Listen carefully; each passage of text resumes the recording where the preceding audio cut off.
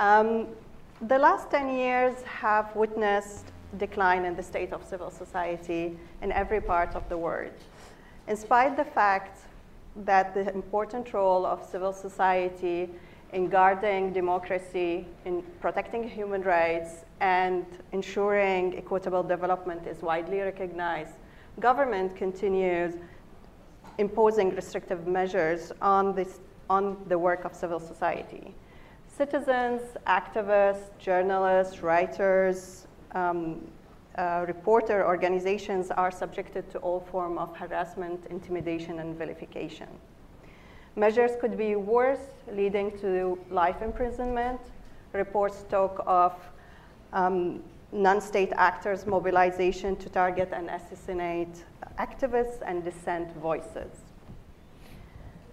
In some cases, civil society actors are demonized and labeled as foreign agents, anti-development, anti-national, and terrorists.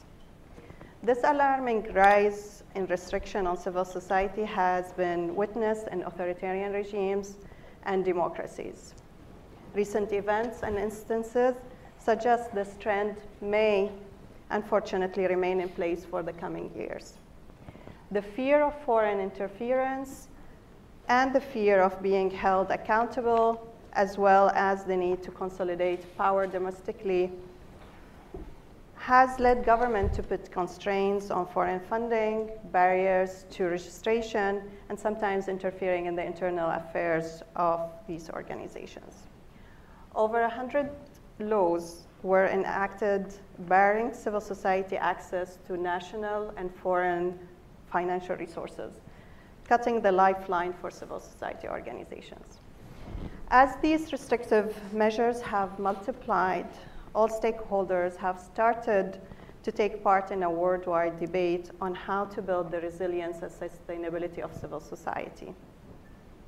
We at CSIS, the Human Rights Initiative, have engaged in research on how best to address and push back on closing civic space for the last couple of years. We established the International Consortium on Closing Civic Space, or ICAN, composed of 25 experts and practitioners with the objective of developing evidence-based solutions that enhance the resilience and sustainability of civil society. The reports of today's focus are published through this consortium. We are delighted to have our distinguished panelists, Mariam Afersabi, and the authors of the two reports, Shannon Green and Edwin Rekosh. We will examine with our panelists the implication of closing civic space being in part driven and exacerbated by a dominant programmatic model in which civil society organizations are grant dependent. We will also explore current programmatic models and different ways of funding the work of civil society that make the sector more resilient.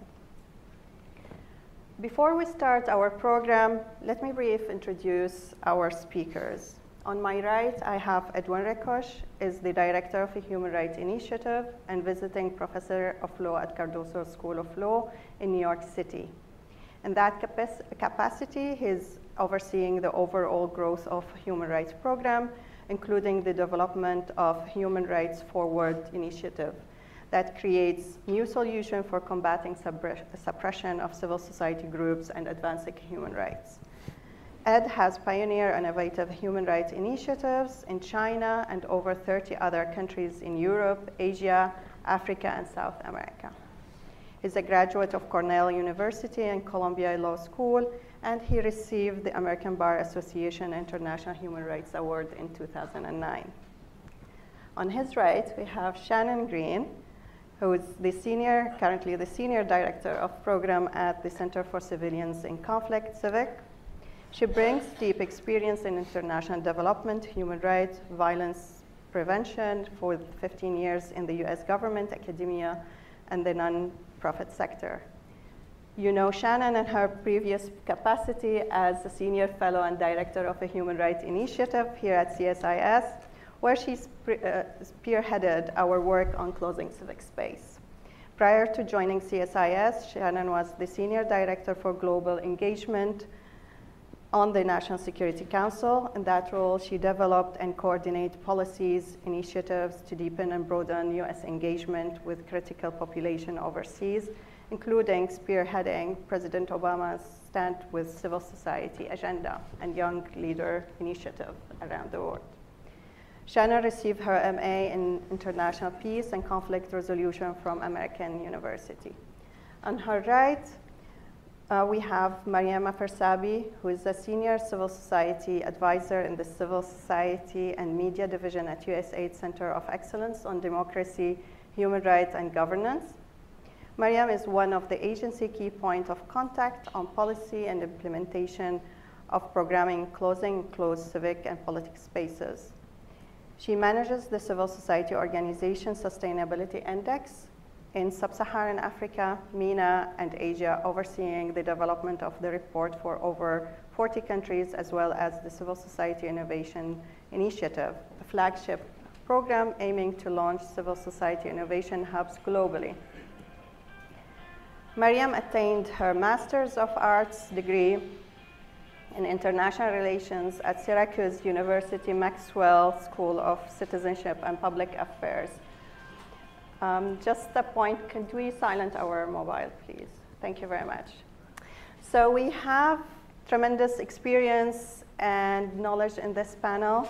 With that and without further ado, let me start with you, Ed. Okay. Thank you very much. So I'm really pleased to be here. Just as a word of warning, we're each speaking for relatively short periods of time. I'm going to try to keep it to 15 minutes, and I'm the first to go. So I'm going to keep it pretty general. I'm sure we're going to be going into a lot of details, but I thought that the best thing that I could do at the outset is to go through some of the ideas that were part of my own journey trying to figure out how to deal with the emerging threat that many of us observed 2 or 3 years ago.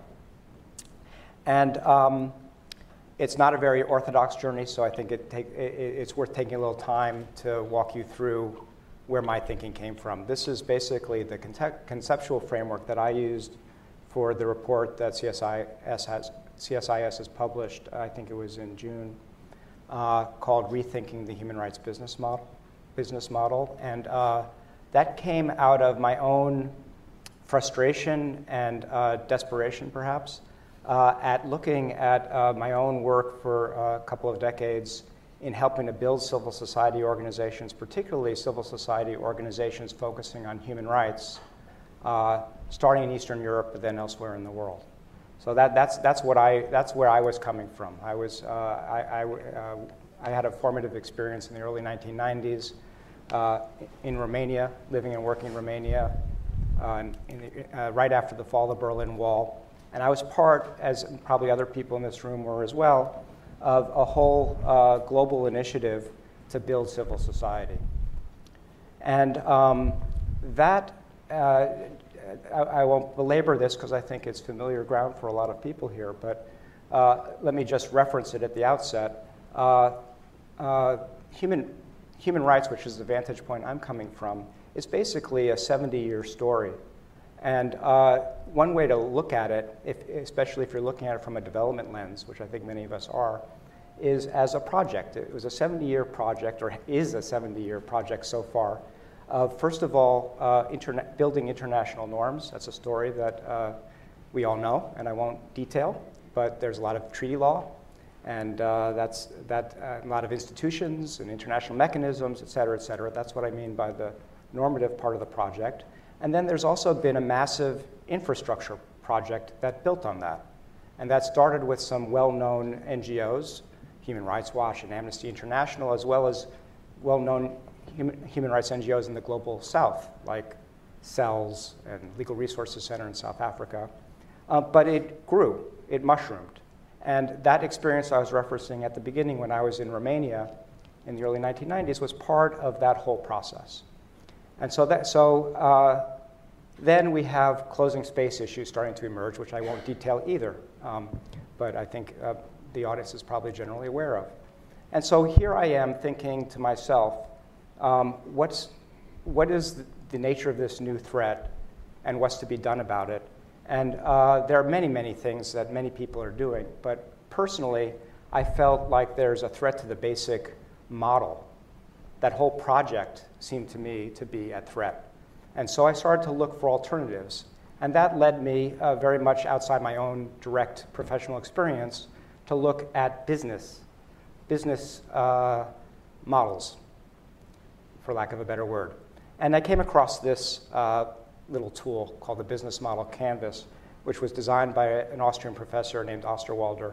And that's what I want to present to you today. And I won't have time to go into much more detail than just presenting this to you because I'm already taking up a lot of time. But this is what it looks like, and what I'll try to do is illustrate how it fits. Okay, but basically, this is how this is used for business innovation and business strategy principally. This is how a business figures out what it does and how it should do it at either a startup level or at a strategy level for a larger company. For example, Google's business model could be illustrated this way, as it is in the book by Osterwalder on Business Model Canvas.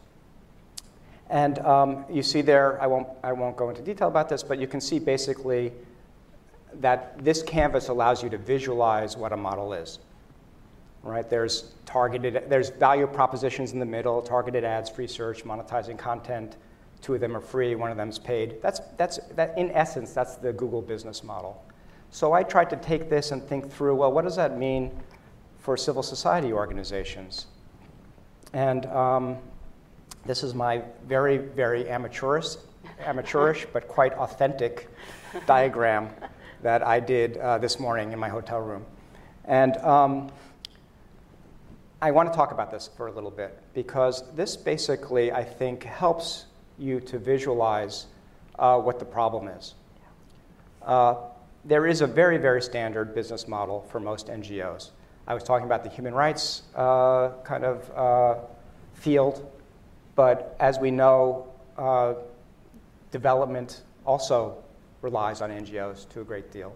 And so basically, development NGOs and human rights NGOs are in the same boat. And their business models look similarly. That's why I put advocacy and services there as a value proposition. A normal business model, of course, would be much, much more specific than this.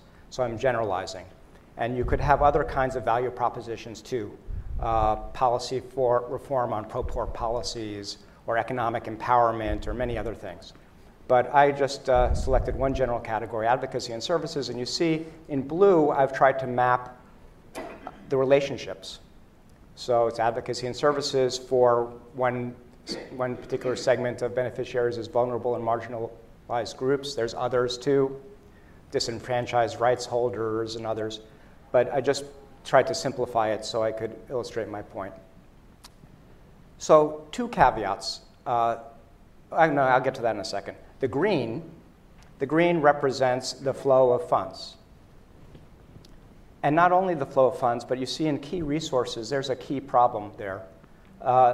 What are the key resources for most local NGOs? Well, there's local knowledge and relationships. That's extremely important. And I put a blue box around that because that's local. Outside knowledge and transactional networks are by definition from outside the country, so I gave it green. Okay, so the green relationships are outside the country, the blue relationships are inside the country. That's a fundamental issue. That creates a fundamental vulnerability for NGOs. Now, a couple of caveats. One caveat is we're talking about civil society sustainability today. Civil society does not equal NGOs. However, if you're looking at it from a development lens, if you're thinking about development, what people call sometimes development interventions, which it might not be a great word to use today, but development interventions in that technical sense, you can't have an intervention to create a movement. Generally, you can't. Or you can't legitimately have one to create a movement. Let's put it that way. I'm thinking about certain things in the news this week. But you can't have a legitimate development intervention that's designed to create a movement. You can create organizations. So most development activities are focused on organizations. That's why we focus on NGOs, even though we know very well that NGOs and civil society are not the same thing. So this model focuses on NGOs because you can't really use this model for more authentic kinds of civil society very easily, although maybe we'll talk about I hope we're going to be starting to talk about how you might do that. A second caveat is that business models don't really work for charitable organizations. That's why I had to write beneficiaries under customer segments. And basically, this problem that I'm mapping out in this diagram would be true for any NGO, including any nonprofit in the United States, meaning there might be a disconnect from who's paying for the service from who's receiving the benefit of the service. In pure commercial activity, there's no real disconnect. The customers are paying for your service. So that's another caveat I just wanted to mention. I think I'll move on now, but now that I've kind of illustrated that conceptual point, and just very quickly talk about, in very, very broad outline, where I started looking. I started looking for, using this template, I started to look for where are the alternatives. If we're not going to be an NGO that is receiving grants from foreign charitable institutions, what might we be? And I started looking at things like the revenue streams and the customer channels or beneficiary relationships, key partners and platforms, and cost structures. I don't really have time to detail that, but to give you an example, technological platforms, open source platforms, give you a lot of opportunities to do things that you don't necessarily need a foreign grant in order to do. Same with cost structures by using volunteers and so on. And I don't really want to spend, I could spend a lot of time on that, but I don't really want to do that now because I'd like to get to the next presentations and the discussion. But I'll just end on this. What I discovered along the way is not just that this is a workaround, not just that we need to work around the best model. You know, the best model is let's give grants to a lot of NGOs and have them flourish and mushroom all over the world. That's not, that is not my finding. My finding is that is probably not the best model. There are many other good models, and in fact, there are huge opportunities we can exploit to promote those models. And those trends include social entrepreneurship and impact investment, which is huge. Social entrepreneurship might be based on charitable funding to a degree, but it's also based on commercial revenue and on impact investors. Business with purpose is a huge trend that is generational in nature, connected to the millennial generation point that I made later. But as we know, young people who can do a better job drawing those slides than I did think differently about their careers than I was taught when I was in law school. They think about having a career for purpose, and they want to work for businesses with purpose. That's a very, very important trend. And thirdly, of course, is a technological change. And I won't belabor that because I think it's an obvious point. There's so many opportunities that don't necessarily require the old models of building an organization. Well, thank you, Ed. You cover all the grounds, and that's give us a good place to move to Shannon, where I would like to explore with you what are the available options for CSOs to diversify their funding sources, and what are the positive and negative aspects of each option you're suggesting. Great. So my research very much picked up where Ed's left off. So I benefited tremendously from some of the conceptual framing that he did. And just, first to say that the human rights sector is experiencing a crisis in terms of this dominant business model, both because of the pressure that governments are putting on them, what we call closing space for civil society, the fact that a lot of governments have become very adept at cutting off those foreign sources of funding, leaving a lot of organizations really hanging out there without any reliable revenue streams, but also because of this disconnect that Ed illustrated, some human rights organizations are facing a crisis of legitimacy or credibility within their own societies. And I think what's important to point out is that this crisis has created both a lot of challenges for human rights organizations that are trying to weather this moment and sustain themselves, but it's also an opportunity, I think, for organizations and donors and others that support civil society to think anew about what does a more resilient civil society sector look like. So what I tried to do was think about some of the other organizational models that are being deployed by civil society organizations, and then to try to understand what are some of the strengths and weaknesses of those models in terms of the organization's sustainability or resilience.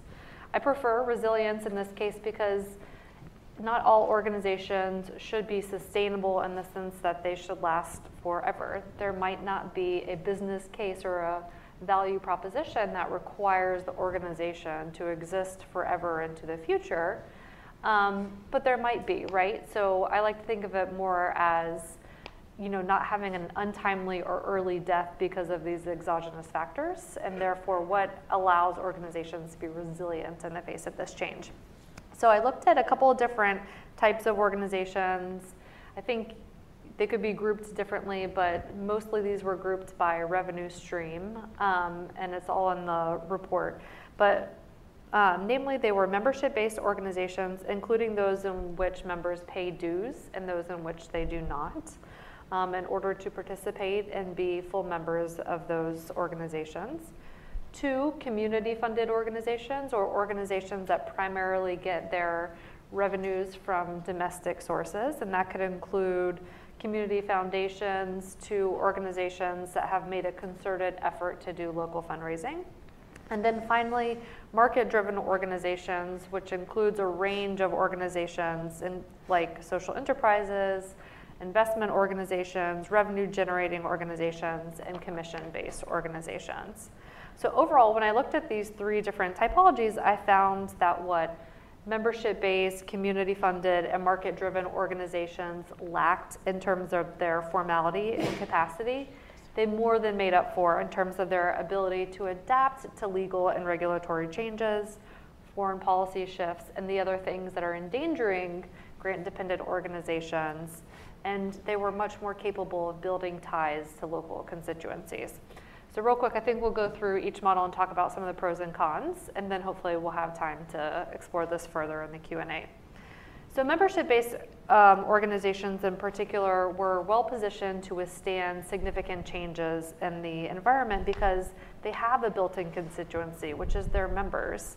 They have a reliable revenue stream in the case of organizations that collect dues or fees. And they wield a significant amount of influence if they are large and powerful enough or connected enough into the pockets of power. And because they're accountable both inward to their members as well as outward to their constituencies, they're more able to adapt and meet the needs and expectations and aspirations of their members. So obviously this kind of flexibility is critical in closed and closing environments because governments can apply some of the same tactics that they use against formalized NGOs, such as they can't cut off their foreign funding. They're not getting foreign funding in many cases. They can't threaten deregulation or deregistration where they're not registered. And for the most part, it would be harder to expose them to lengthy politicized audits. Now, this approach is not without risk. Governments are increasingly alarmed by the prospect of mass mobilization and are resorting to draconian measures to curtail it.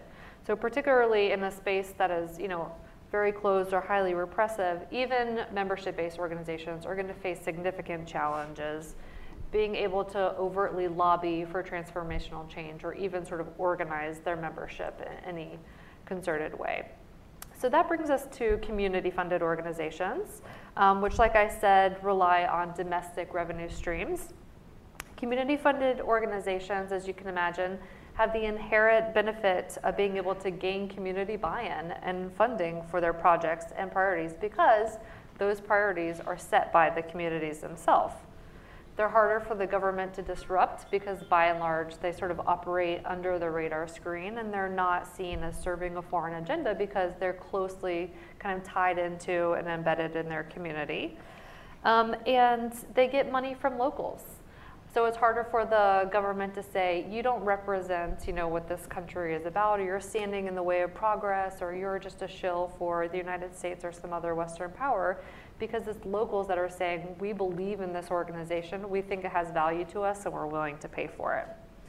There have been multiple surveys and survey experiments showing that people are willing to give to human rights organizations if only they're asked in the right way.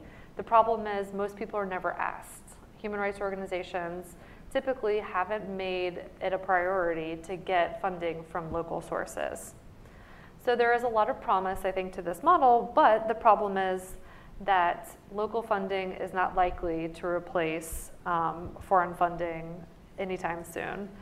Substantial funding, primarily from northern sources, is required to carry out most of civil society's work. So, for example, there is the Arab Human Rights Fund, which was created with the intention of fostering local giving for human rights work.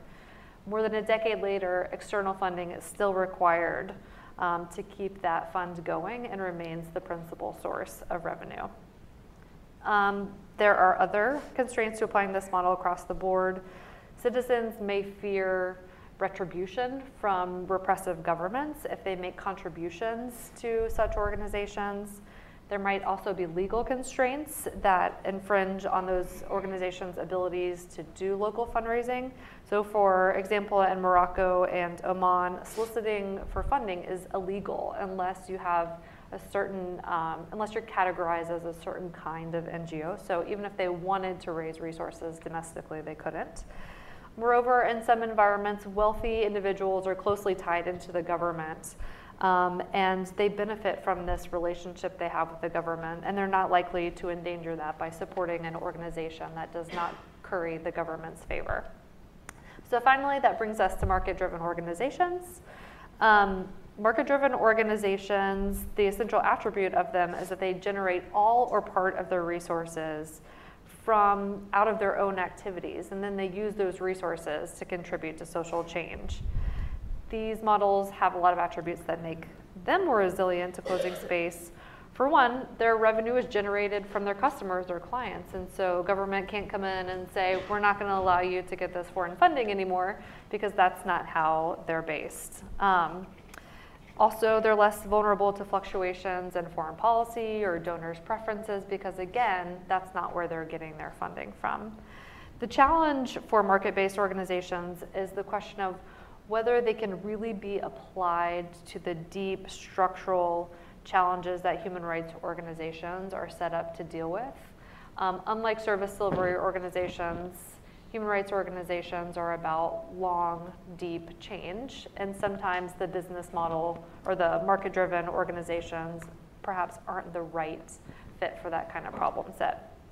So overall, I would say that there's no such thing as an ideal organizational type.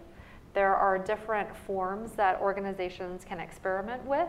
They might need to do some mixing and matching, but I think the important thing is that in this moment, we really start to take a hard look at what some of these options are, and that donors work with civil society organizations to help diversify their funding streams and make sure that they're helping think through with the partner organizations that they support how to sort of adapt their organizational models and revenue streams for this new environment.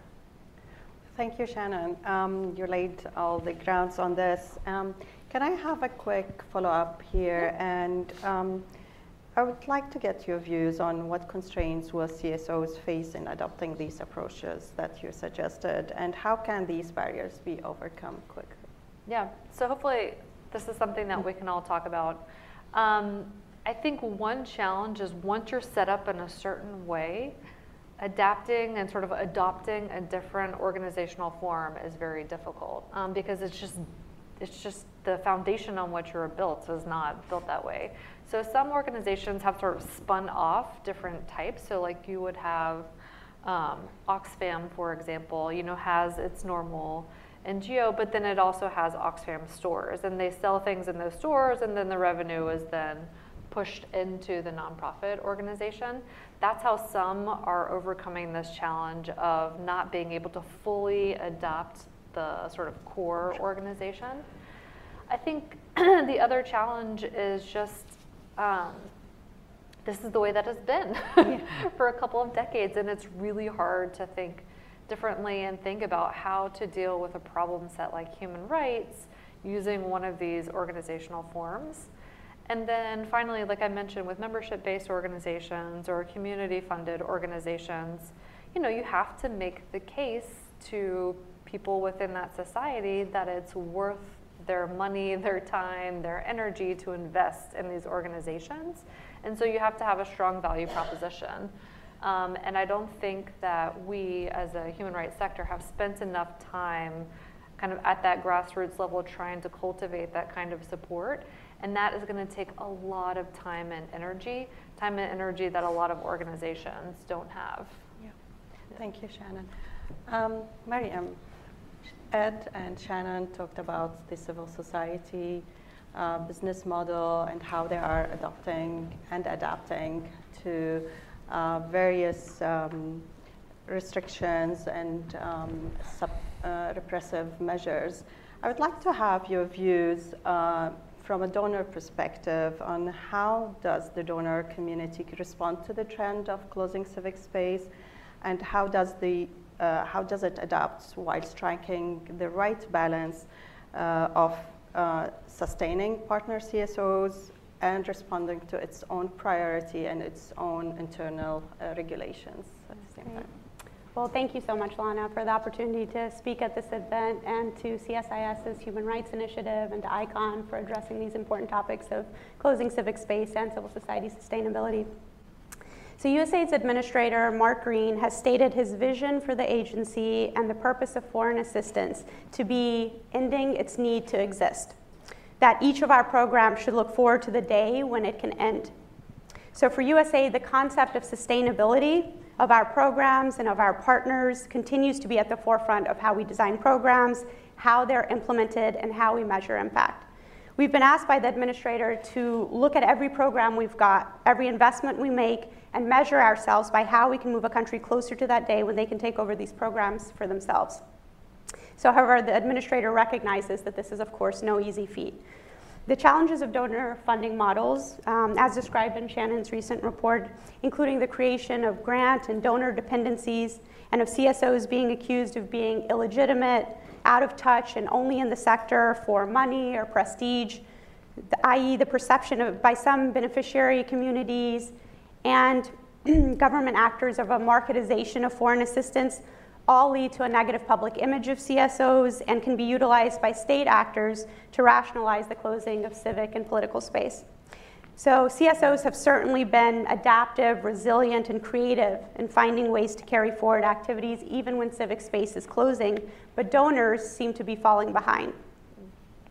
Our own reliance on government funding cycles, bureaucratic processes, reporting structures, an almost obsession with PMEPs, performance marketing evaluation plans, numbers, indicators, and at times old-fashioned procurement modalities can disable us from reacting quickly and experimenting with new programming approaches and partnerships and funding structures. The donor community recognizes this, and at USAID we've been moving towards changes to make ourselves more flexible, agile, and adaptive to the changing needs of our partners and local beneficiaries in an effort to better balance contributing to the sustainability of partner CSOs, but also responding to our own internal regulations. USAID has launched several important policies, guidance documents, and initiatives in the past to try to improve our work with civil society, address power imbalances between donors and civil society to the extent possible, and enhance civil society sustainability. In 2010, USAID launched its USAID Forward reforms that included implementation and procurement reform, IPR, and an objective focused on strengthening civil society and private sector actors. While this objective is most known for its effort to shift more funding directly to local partners, it did also refocus attention on strengthening the capacity of local partners and on the concept of sustainability. It's fair to say, however, that there was a tendency to focus heavily on the direct funding targets, and it isn't clear how well we may have done in the other areas. USAID's 2014 local systems framework then helped move the focus to the bigger picture, so namely the systems in which the CSOs operate. This framework played an important role in encouraging USAID officers to focus on systems and relationships among actors and not just the actors themselves. And then the recent revision of Automated Directive Systems ADS 201 on the program cycle included a critical component focused on local ownership and sustainability. However, as an agency, we realized that more is needed. This is not an overnight change, and it will take time, as it requires not just process changes, but changing the organizational culture and mindsets around things like monitoring, evaluation, and learning, and procurement, and matching programming needs for partners in closing space with novel and unprecedented services. As our CSO partners are experimenting with different organizational forms, revenue streams, and partnerships to fortify their operations, we as donors are also experimenting, piloting, and scaling up efforts to match these changing landscapes. I'll walk us through now 4 key ways that we're actively working to better contribute to CSO sustainability. First, USAID is experimenting with a new program design instruments to maximize participation by the widest array of civil society partners through processes such as co-creation, broad agency announcements, broad mission announcements, and grand challenges. These approaches allow us to expand beyond working with quote-unquote traditional USAID partners by bringing in the voices of less formal CSO actors, including social movement actors and individual activists, as well as other donors, including philanthropic foundations and the private sector in the design process. It also allows us to be less directive than a typical request for proposals or request for applications, as the purpose of co-creation is to bring in the expertise of everyone in the room, regardless if you're a donor, a government actor, a private sector representative, an NGO, or an informal CSO actor, to collectively reflect on not only the potential solutions, but to actually come to consensus upon the challenge or the problem itself, without making presumption or assumptions by the donor community on what that is. This has been helpful in generating innovative, outside-the-box approaches and new, at times atypical partnerships that directly contribute to civil society resilience. An example of this is the intensive co-creation process that the agency undertook alongside the Swedish International Development Cooperation Agency, SIDA, private philanthropic organizations, and hundreds of local CSOs as a part of the Civil Society Innovation Initiative, CSII. It included a series of co-creation workshops in 6 different regions of the world, followed by additional regional and country-level consultations that were led and driven by civil society itself. Co-creation enabled the donors to work with a truly diverse array of CSO actors and better ensure that the initiative can drive towards sustainability from the onset, as it is rooted by the individuals who helped to build it. This local ownership of the process resulted in the establishment of a viable network that now has over 750 local CSOs working with it and among it, from open to closing and closed spaces. Second, USAID is experimenting with new models of monitoring and evaluation and capturing learning that is directly responsive to programming needs and contexts that are not static, to break away from what are sometimes seen as unrealistic or rigid demands for results and numbers. USAID's Global Development Lab and the Bureau for Policy, Planning, and Learning have been developing innovative approaches to capture learning, including an agency-wide focus on collaborating, learning, and adapting CLA, which covers concepts such as continuous learning and improvements, an iterative approach at looking at relationships and networks, and adaptive management. USAID's Merlin program, for example, which stands for Monitoring, Evaluation, Research, and Learning and Innovations, is a radically different approach to program design for USAID and its partners that allows us to source, co-create, and co-design development solutions that innovate on traditional approaches to monitoring and evaluation, research, and learning. While standard approaches to monitoring and evaluation, M&E, work well for many USAID projects, when specific outputs and outcomes are not easily identifiable up front, and where change might not happen in a linear fashion, these standard tools can fall short. This is especially true for projects operating in highly complex environments, including enclosing spaces, where the best approach to the development problem is not well recognized, and project managers must adapt the project design over the course of the project. Additionally, various operating units, including my own, are testing somewhat novel MEL approaches in programming, such as the use of a process historian and development evaluation, which enables CSOs to function as social innovators. It's particularly suited to, again, complex or uncertain environments, such as closing space, and among other criteria, centers accountability on our partners' values and commitments, rather than focusing it on external authorities and funders' explicit and preset criteria. These more innovative MEL approaches can decrease unnecessary pressure on local actors, help reframe donor satisfaction so that it is not in competition with broader CSO goals, and again, enables flexibility, especially in restrictive environments. Third, there's a recognition in the donor community that the definition of civil society sustainability and civil society itself has and continues to evolve alongside changes over time in the civil society landscape. Donors are actively looking at ways to engage a broader array of actors as both partners and beneficiaries, to include more traditional actors, but also informal actors, including online groups and activities, many organized around social media, social movements, and social entrepreneurs.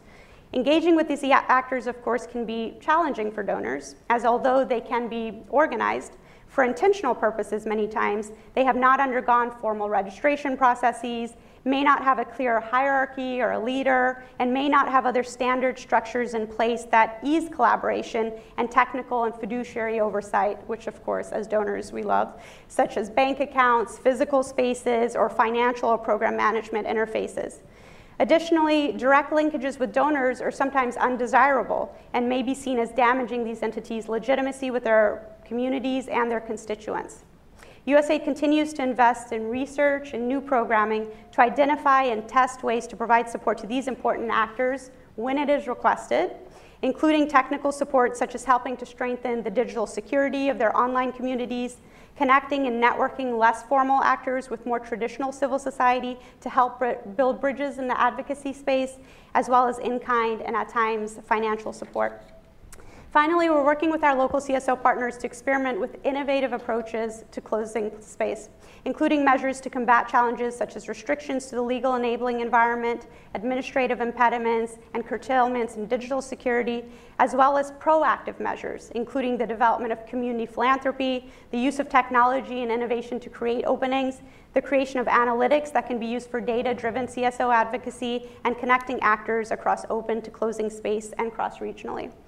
As we understand that approaches in working and closing space cannot be one size fits all and must be region and context specific, we are further working to refine a menu of options approach. These programs further contribute to CSO sustainability by reducing some of the impediments to CSO operations and helping to equip civil society with data for advocacy, new tools, and access to potential new revenue streams. So as an example, I'm happy to report that our Legal Enabling Environment project, for example, has been extremely successful in preventing the issuance of restrictive laws, policies, and regulations. Just last year, LEAP's support provided direct technical assistance in 17 countries, and due to its intervention, laws or regulations were improved in Congo, Brazzaville, Cote d'Ivoire, Somalia, and Kosovo. The effects of restrictive laws or draft laws were mitigated in Indonesia, Moldova, and Nigeria, and the initiative helped empower CSOs and civil society in numerous countries, including Cambodia. Another tool that we support, which is directly relevant to today's discussion, is the Civil Society Organization Sustainability Index, CSOSI, that reports on the strength and overall viability of the civil society sector in over 70 countries globally. And it covers sub-Saharan Africa, Europe and Eurasia, the Middle East, and Asia. It's based not only on financial viability as an equivalent to civil society sustainability, but an additional 7 key dimensions, which include the legal environment, organizational capacity, advocacy, service provision, infrastructure, and public image. USAID is in the process of making improvements to both processes and analytics to ensure that the index can best reflect today's civil society sector, and is taking into consideration various working definitions of both civil society and civil society sustainability, such as those by civicists and thought leaders in this space, such as the West African Civil Society Institute's Charles Van Dyck. We're also working on cultivating domestic philanthropy abroad. The Aga Khan Foundation, along with USAID, as well as the Mott Foundation, Ford Foundation, the Rockefeller Brothers Fund, and the Inter-American Foundation have joined together in the Global Alliance for Community Philanthropy, strategically leveraging local assets that can help address some of the power imbalances that frequently emerge within the context of traditional aid, which is essential for enhancing the sustainability of our development efforts and ensuring local ownership. We also believe in the power of investing in innovation and technology to help open civic space and enhance CSO sustainability. So for example, the CSII initiative that I mentioned earlier aims to launch 6 different civil society innovation centers globally that support the work of civil society actors, amplify their voices, and develop innovative approaches that expand the reach and impact of civic activism. So using innovation methodologies such as design thinking, innovation labs, and tech hackathons, these hubs are piloting novel approaches to tackle issues such as resource scarcity in the Latin American and Caribbean region through the development of a web platform called comunidades.org. It's the region's first digital sharing economy platform for civil society, which allows CSOs, social entrepreneurs, and the private sector to share resources, but also enables individual citizens to donate their skills to campaigns and movements in exchange for digital credits. And similarly, we're exploring innovative approaches to financing and fundraising in South Asia and the Middle East. So there are unfortunately no easy answers to Lana's question on how both to sustain partner CSOs and respond to our internal regulations. But we in the donor community are learning that in order to meet the needs of the civil society sector, who must increasingly be agile and resilient, especially in restrictive and closing spaces, we must ourselves also become adaptive and willing to experiment with new and different ways of doing things. As Charles Van Dyke mentioned in his report, the relationship between donors and particularly civil society in the Global South needs to shift in order to guarantee its sustainability. I think this is in direct agreement with Administrator Green's vision of driving ourselves out of a job. That through improvements to our internal processes, whether it's in program design, procurement, monitoring, evaluation, and learning, as well as investing in innovative programmatic approaches, we can and must help reframe the old-fashioned donor CSO paradigm from one oriented primarily around donor demands and upward accountability to one of collaboration and true partnership and to two-way mutual accountability. Well, thank you very much for this overview and very intense. It's very interesting to see that the donor community is willing to experiment in various issues. Since I've got you here, Mariam, I would like to have a quick follow-up. You mentioned about the network, the viable network, and this is civil society trying to learn from each other. To what extent that is, you can consider it as a success story to respond to the restrictions and closing civic space? Yeah, I think that the strength and viability and breadth of that network in particular is one of its greatest successes. And it's because of the design process itself. We have had actors who have been a part of the process for years now, completely on a volunteer basis, and have been engaged without the promise of any donor funding, really because they believe in the overarching mission and that they're contributing to something that ultimately is going to benefit not just themselves or their organizations, but the sector at large. So because of that commitment, there is deep local ownership, and because of that, we are very hopeful that this initiative is going to be sustainable. And the benefit, again, of the network itself is not just that that the local CSO actors have come together, within a particular country, but the networks are countrywide as well as intra-regional as well as inter-regional. So it's fascinating to see, the Latin American and Caribbean hub with their sharing economy platform now have CSO actors in the Middle East and Central Asia, for example, that are picking that up and trying to scale it up in their particular regions. So especially when you're dealing with issues of closing civic space, making those connections within regions and again across regions is almost essential in creating viability and the potential for long-term sustainability, because you're again making connections between closing to open to closed spaces, and it's providing a platform for partnerships and allies that then are going to be able to endure the test of time. Lana, can I add something on private philanthropy? Because I have seen over at least the past 5, 6, 7, 8 years, however long we've been working on this, there has been a lot of questioning and grappling within the donor community, both governmental and the private philanthropy community, about what to do about closing space, and also some reckoning in terms of how have donor funding models created the crisis that we currently find ourselves in.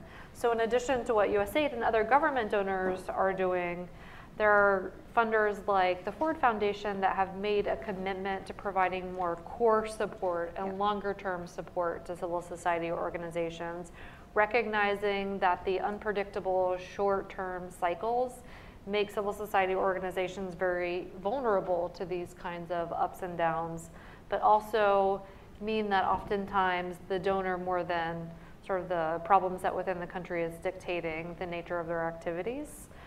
Other donors have invested in co-creation or are trying to streamline the process of applying for funds by adopting things like a statement of interest, and then sort of, like reducing the number of organizations that they then invite to submit a full proposal, so that organizations don't go through the whole process of creating, a 20-page proposal just to find that the donor is not at all interested in that idea. And then the final thing I'll say is it has been inspiring to see a lot of the private philanthropies come together and create this network, the Funders Initiative for Closing Space, where together they're trying to figure out how do they change the way that they do business in order to better support civil society and help human rights organizations in particular and social justice organizations sort of weather the current storm. But on that, I want to ask you, all of you, to what extent the whole issue of the diversifying of funding will divert the organization from their actual mandate and vision, putting them into burdens of following the reporting and the other evaluation mechanism. So let me start with you, Ed, on this. Yeah, well, I mean, it's interesting the way you framed the question, because my thoughts were going slightly elsewhere, but I think I can bridge from where you started. It was very interesting to me listening to Miriam talk about all the innovations taking place in USAID practices and policies, which, if I had to sum it up, I would say are at least trying to move the whole culture of development from one where there's priorities set by a donor about some changes that need to take place, and then accountability to that donor from the grant recipients for how far they get, to one of experimentation, which is a word that Miriam used a couple of times. So the whole premise of the question about diversification of funds and donors and so on, the way I look at it, maybe it's not for the donors to really be concerned with. It's for the objects of their grants to worry about. Where do they want to get funds from? And those trends that are still there on my last slide, those are going to be the driving forces for that, most likely. And so the question that I think the development community needs to focus on the most are the kind of questions that Miriam has been summarizing USAID thinking on. But I think they need to be more radical, most likely, because I know there are always structural constraints in any institution, especially one as big as USAID. And we're hearing about some of the ways that USAID must be pushing the edges. But that's not going to meet up with these trends immediately. That's one side moving.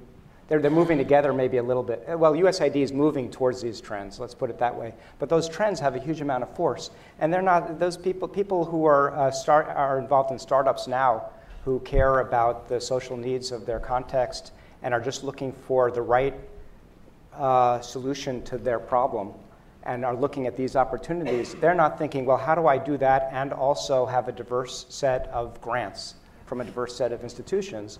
Because that would lead to chaos. So I think the big problem to solve for the development community is, how can we support this? There's been a, I'll be finished in 1 second. There's been a 20 or 30 year strategy globally of creating a whole professional class of people who know what M&E even means all around the world. Those are not necessarily the same people who are doing this. So how do we join this up together, is my question. So I think there's 2 organizations that I profile in the report that illustrate some of the challenges of applying some of these different models. So one is an organization in Brazil that has tried to build domestic constituencies for their work and has tried to do fundraising of small donations from a certain segment of society that they identified through their survey work was most likely to contribute to human rights organizations. And I think that was like women between 30 and 35.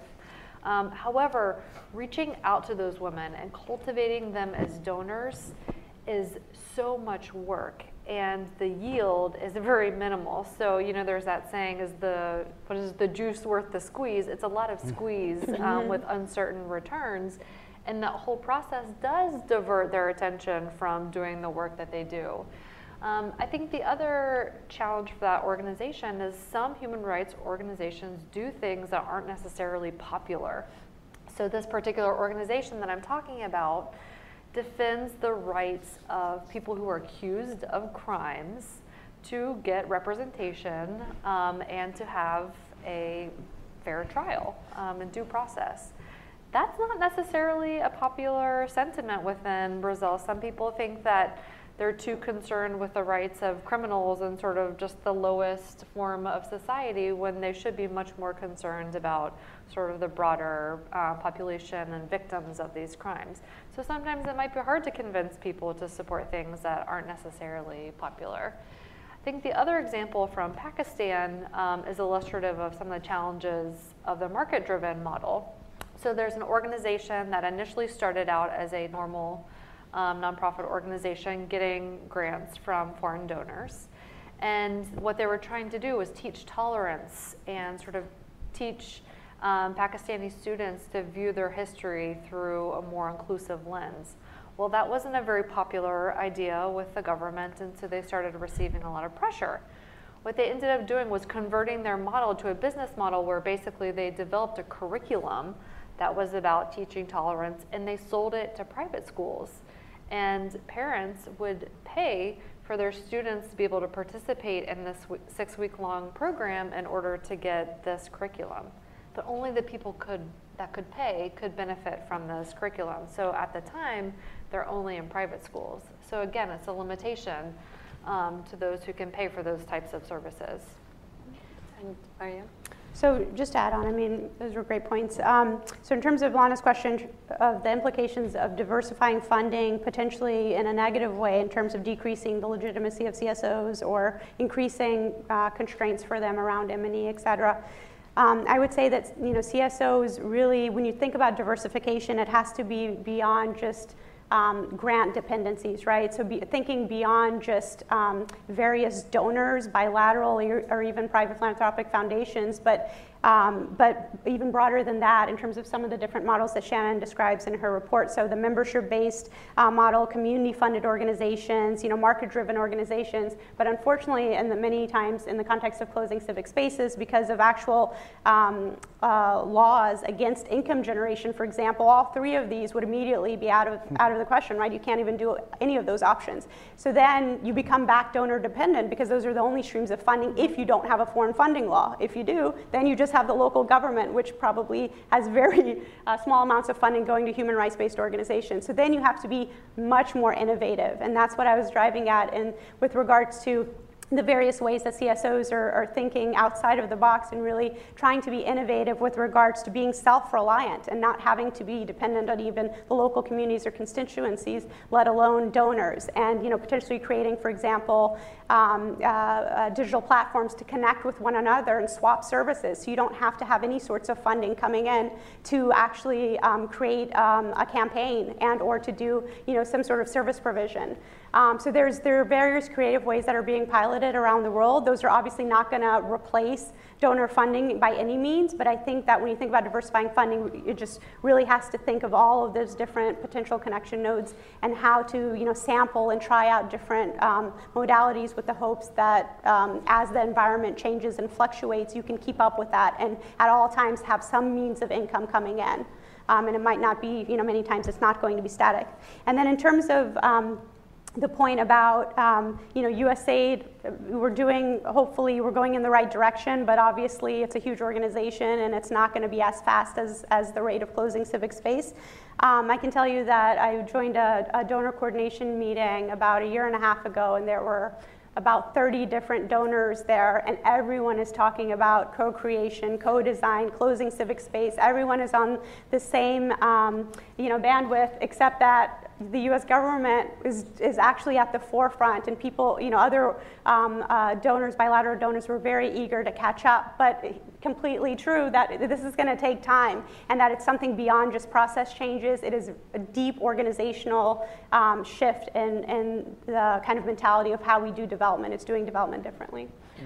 Well, I think here it's that's probably a good place to open the floor to Q&A.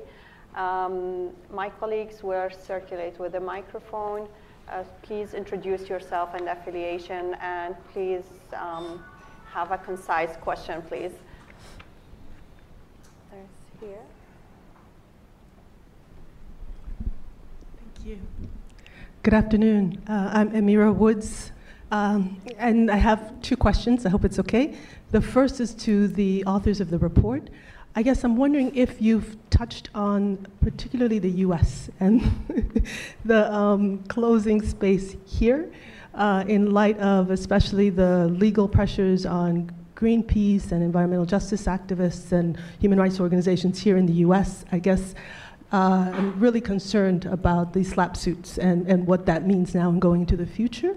So I'll leave it at that. But the second question is more a concern to USAID, particularly in a context where USAID as a powerful donor is participating in the closing of the political space on issues of the global gag rule and all the issues around particularly women's organizations around the world.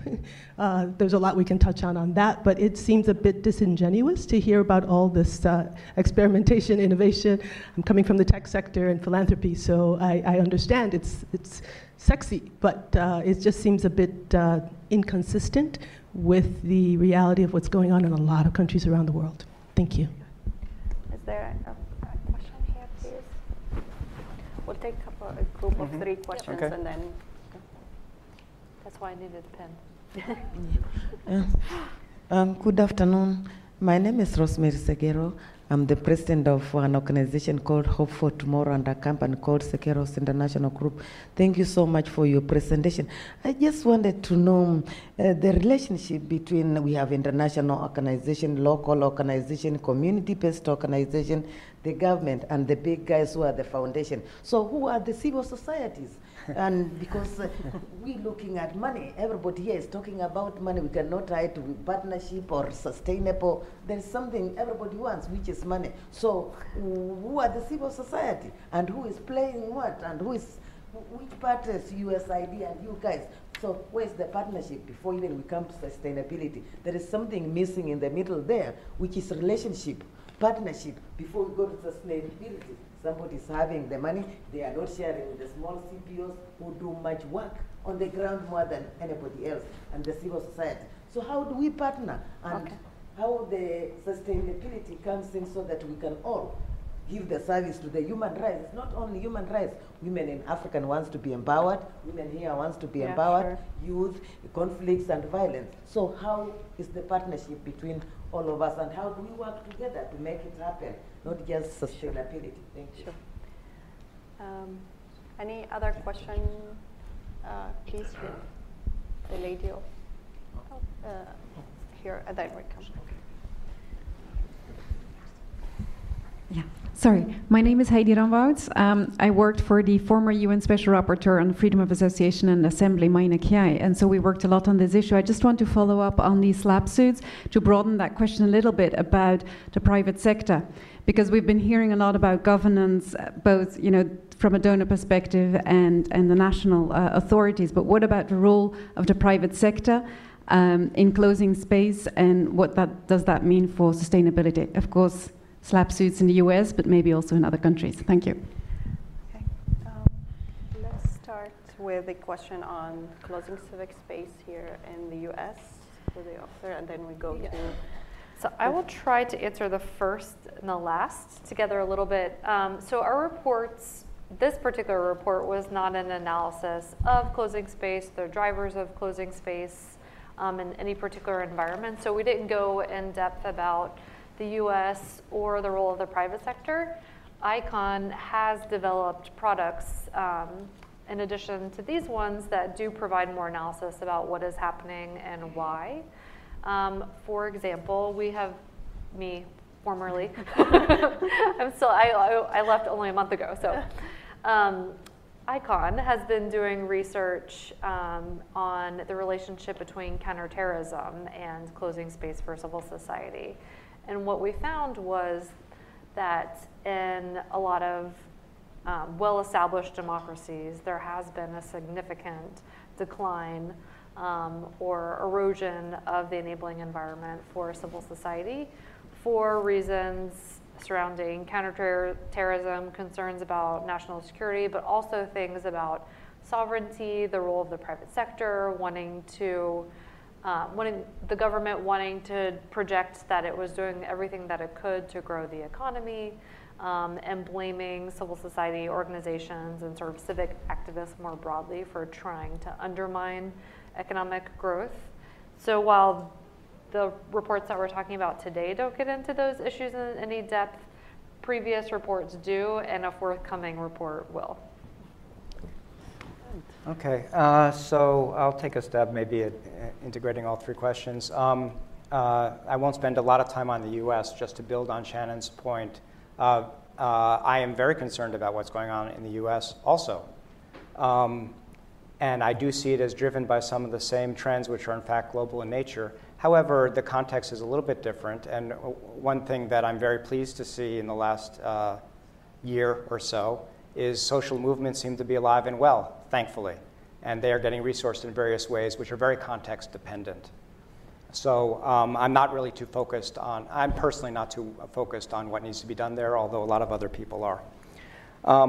But in the rest of the world, I think that essentially these drivers are a product of economic globalization. That's, I think, there are many drivers, and we could have a long analysis, and Shannon and I certainly have had many conversations like that in the past. We don't have time for it now. There are many, many drivers, but if you had to boil it down to a word, I think it has to do with the nature of globalization. And for a period of time, globalization was driving the development of civil society. Now, globalization seems to be driving some real significant threats and challenges. Leading to the last question, it leaves one wondering, where do we look for solutions from? We can talk about the specific practices of a donor and so on. That's all very, very important.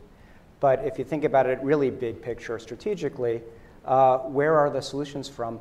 I don't really know. But one observation I'll make is that while democratization seems to be heading in a backwards direction from what I was assuming would be the case 20 years ago, market economy is not. So somehow the business sector is alive and well, and the business sector can be both a threat as well as a support for civil society. And the real challenge is to figure out, how do we try to minimize the threat? That's been worked on for a while already. And a new challenge, which not too many people are thinking about very much, but some are starting to, is how can business be a support?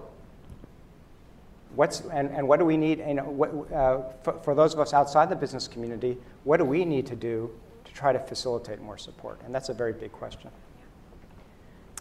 So for the question around the where are the partnerships, especially for the smaller local CSOs?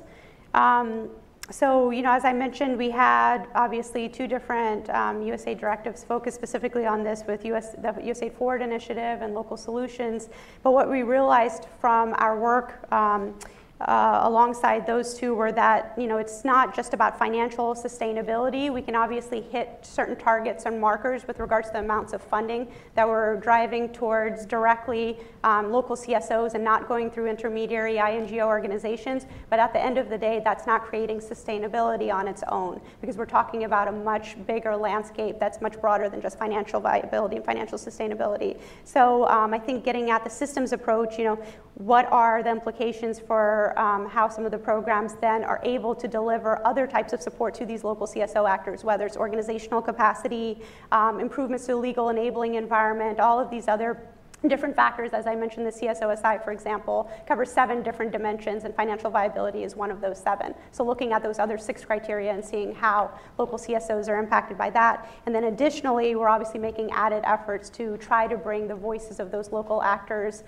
into the picture in a space that otherwise wasn't necessarily there as directive and as in a one-to-one kind of interface with donors, right? Because we usually, in the past, have tended to go through intermediary organizations who then subgrant to local CSOs, but through the co-creation, co-design processes, we've been able to bring those local CSOs directly to the table to hear from them, what are the challenges at hand, what are the potential solutions, how can we drive at those at those solutions together, working together again across those various networks and sub-regional networks.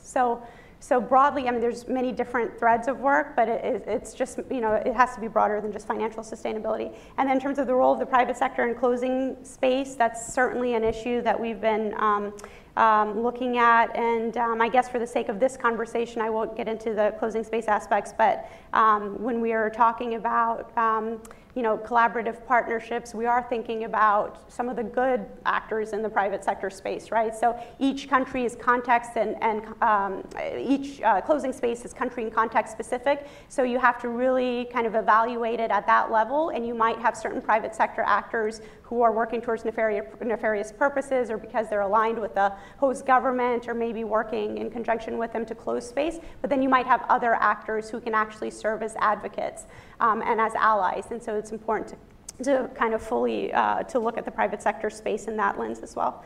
And then I didn't really understand the question around USAID closing civic space globally.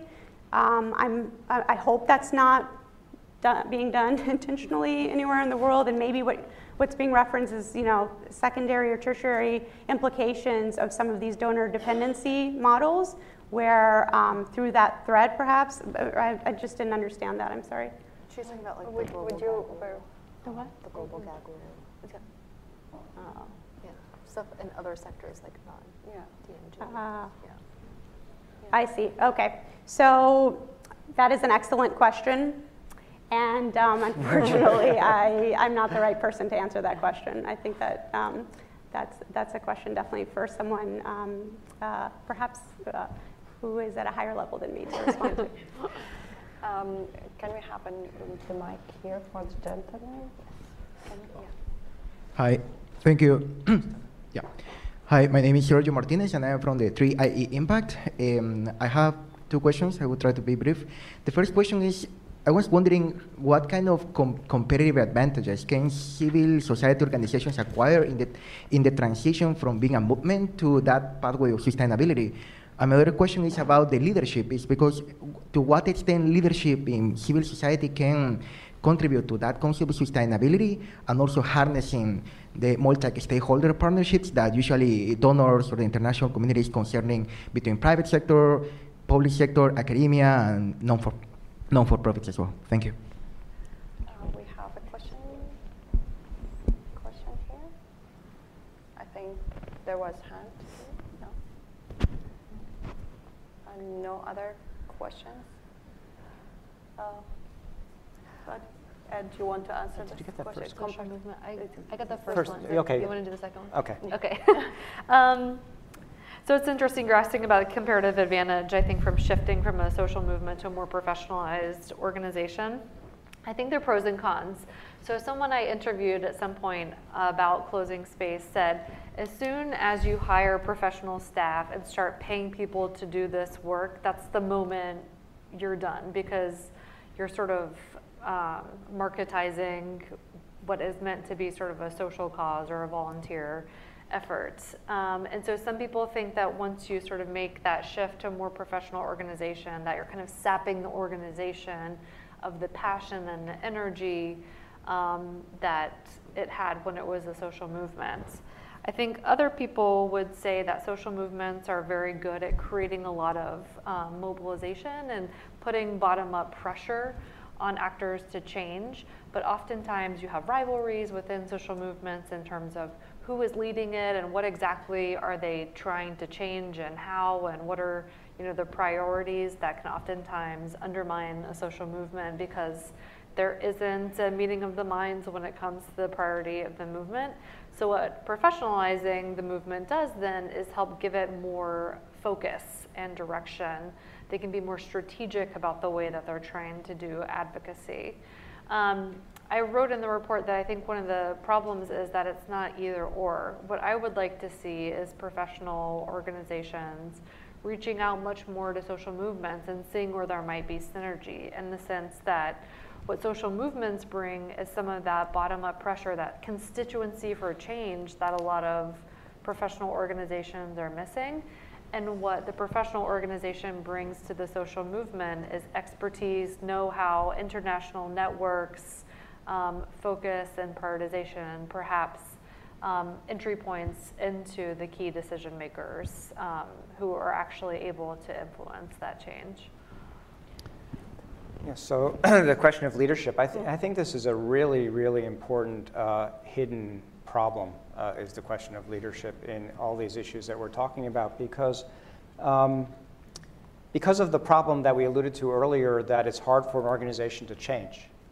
And so breaking that down a little bit, I think there's at least 3 different categories of NGOs that I would first have to divide out from each other before I can even think about it clearly. But there are the brand new organizations that someone in their late 20s or early 30s is initiating now, like a startup or something. And it's easy for that leader because they can do the same fairly self-evident analysis I did, see where the opportunities are and start to leverage them and create something new. That's the easy case. The much harder, but in many ways more important because they're so dominant case, are the existing strong organizations that operate nationally and locally. And even more difficult, the large international NGOs that in many ways have been intermediaries for locally based civil society, which may get to the question we heard, may start to answer the question that's gone unanswered so far, because I think there was I think the question was probably premised on these very large, at least made me think about these very large NGOs. And that's the hardest case. So the hardest case is the large NGOs, which traditionally have been intermediaries for in-between donors and locally based civil society, and who have been under pressure for much longer than policy people have been worrying about closing space. They've been under pressure for years now, for maybe a decade, or it's certainly in the last 5 or 6 years, they've been under tremendous pressure because the very nature of globalization makes it harder for them to justify their need, their necessity. There's a tendency to think that why do I need an intermediary to validate someone locally who I could just send an email to? So this is just something that's kind of an observation that starts to become obvious to a lot of people. And it's put a lot of pressure on the very largest NGOs who are all thinking about what's their role? What is their leadership role? First of all, of the organization itself, which thinks of itself as being a leader in global civil society, and then even more directly or more concretely, the CEO of that large NGO, which has to lead the organization to make changes that they all think they need but don't know how to do. So I think leadership, I don't have an answer, but I think that I'm glad that you asked the question, because I think leadership is really a hidden issue if we think about civil society as it exists. It's a lot easier for me to think about where the growth is going to be. It's very hard for me to think about how we're going to get the leadership to change the existing civil society. There's a great book on this called The Hedgehog and the Beetle. Exactly. I'm doing all kinds of plugs today, but it talks about the pressure on intermediary service organizations and talks about sort of the failure to anticipate major change in the sector has left many organizations and many businesses behind, whereas other leaders have been able to anticipate that change, get ahead of the curve, and adapt before it's too late. So it's really interesting thinking about it. And there's a bunch of comparisons to the private sector, like businesses that have recognized disruption and have been able to get out in front of it versus the ones that had buried their head a little bit and just kept doing things the way that they were doing them and then got left behind. Well, we have time for one last burning question. Actually, we have here the gentleman.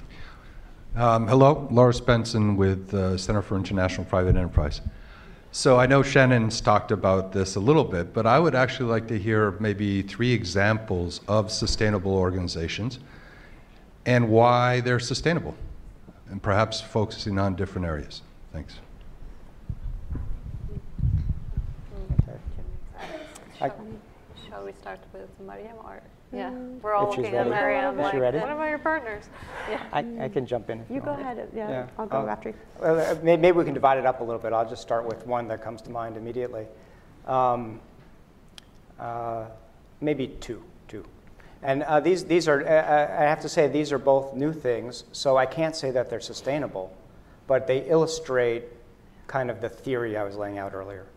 So one example in terms of a market-based organization, to use Shannon's terminology, would be an organization called Fair Employment Agency in Hong Kong, which was set up in order to try to, I wouldn't say eliminate, but reduce the abuses that come from domestic trafficking in the labor market for domestic helpers in Hong Kong. And they came up with a commercial model which was based on a fair trade metaphor, that if they, in addition to fair trade, the first thing I'll say is they did an analysis of what the core problem was. And their main conclusion was a core problem in the whole phenomenon was that women who were seeking employment from the Philippines or Indonesia and Hong Kong were paying a fee to an agency in their home country, and then were hit with an unexpected fee when they arrived in Hong Kong with the partner agency. And they didn't have the money for it, so they would get a loan from the local agency, they would lose their passport as collateral for the loan, and they would be in a very vulnerable state, and then in some cases, many horrible abusive things would happen. In many cases, ordinary labor abuses would also happen. So they identified that as the problem to solve, and then they set up a business model where they wouldn't charge a fee to the employee. I suppose they charged a higher fee to the employer. That's this fair trade concept. And they would be very transparent about it, and the people who employed domestic helpers through this agency could feel good about themselves even while they pay a little bit more. So that's, and maybe I'll stop there because I took up a lot of airtime with that one example, so I'll just leave it at that. So there's a bunch of examples in the report. In terms of membership organizations, the AARP is fantastically sustainable in the sense that they have developed products and services for their members that their members find of value. They pay their dues, and that allows the AARP to do tremendous advocacy in the corridors of power. So that's one example. There's a couple examples of market-driven organizations. The Al-Nadim Center for Victims of Torture in Egypt.